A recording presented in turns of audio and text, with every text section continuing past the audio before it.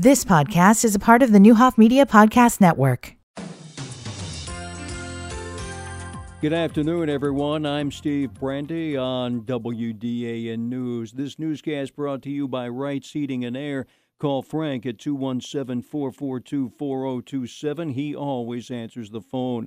Next month will be yet another NJCAA Division II National Basketball Tournament at Danville Area Community College. This year, there's an extra day of games on Mondays, so even more volunteers are needed. But Danville Area Convention and Visitors Bureau CEO Jeannie Cook says those volunteer spots are filling up, so call today if you'd like to be involved. Cook says the entire community of Danville has answered the bell once again. What can you say about our community? If they know there's a good project and a good need, they're right there to back up whoever's doing that event and our city. And I would say it's our volunteers are a big part of why they've extended our contract through 2028. To join the team of tournament volunteers, call the Visitors Bureau 217-442-2096. Ask for Rhonda. The tournament runs from Monday, March 18th to Saturday, March 23rd. With Danville Light Opera Musical Theater's Evolution of Broadway show coming up this weekend, co-director Gene Dunn recently joined Laura Williams on 1490 WDAN's Community Connection program, explaining how the whole thing came about. Dunn stated it all began with something happening on Thursday nights with Mad Goat Coffee's southern location.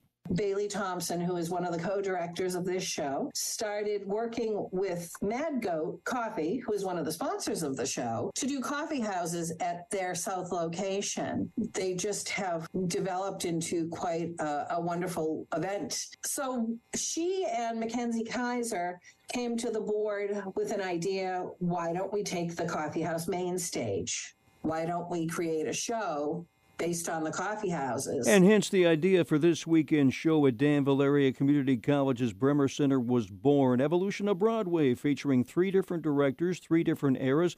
Friday and Saturday nights, 7:30, Sunday afternoon, 2:30. Tickets $15 for adults, $7 for students. Now also on the schedule, tonight's 7:30 preview show, which is $10 for adults, $5 for students. Go to dlomusicaltheater.com. And to hear all of Laura Williams' interview with Gene Dunn, go to our website, VermilionCountyFirst.com, find the podcast section, click on Community Connection. Boys and Girls Club of Danville Executive Director Rob Gifford says a 3rd division has been added to this Saturday's Supporting Kids Futures Cornhole Tournament fundraiser at the David S. Palmer Arena.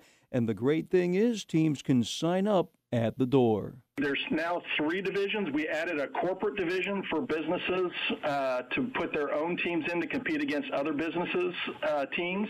So there's a competitive division, a corporate division, and a recreational division, and the top 4 places in each of those divisions can win money and plaques. Saturday morning check-in at the Palmer Arena, 11 a.m. Bags start flying at 12:30. Governor Pritzker isn't giving much detail about how he plans to spend Illinoisans' tax dollars in the fiscal year that starts July 1st. Pritzker said he wants next week's speech to be a big reveal. He said the bottom line is, quote, more of what we care about. Among those priorities are early childhood, K through 12, and higher education. And the governor said he's focusing on helping working-class families. Lifting up the people who've been left out and left behind. I think those are all the obligations, the basic obligations of government in the state. Now, Republicans warn of possible deficits up to $890 million. House Minority Leader Tony McCombie said first and foremost there should be no new taxes and no new spending programs. She also said if the budget is the moral document that legislators say it is, the priority needs to be on citizens, not non-citizen migrants. Cadillac healthcare costs for non-citizens, and that certainly is not a priority of the taxpayers that I'm hearing from. Pritzker delivers his budget address Wednesday, February 21st.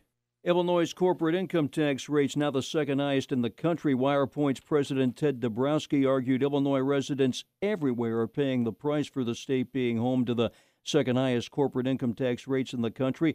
It's bad for Illinois companies, it's bad for Illinois' economy, it's bad for Illinois residents, because the more expensive it continues to get for companies in Illinois, the fewer jobs they'll create here. This leadership doesn't care. In fact, they like it this way because they want more money to fund the kind of initiatives they have. Dabrowski adds the state's tax rates are a big reason why the state's lost more than 200,000 residents over just the last 3 years. From the Vermilion County First.com News Studios, I'm Steve Brandy.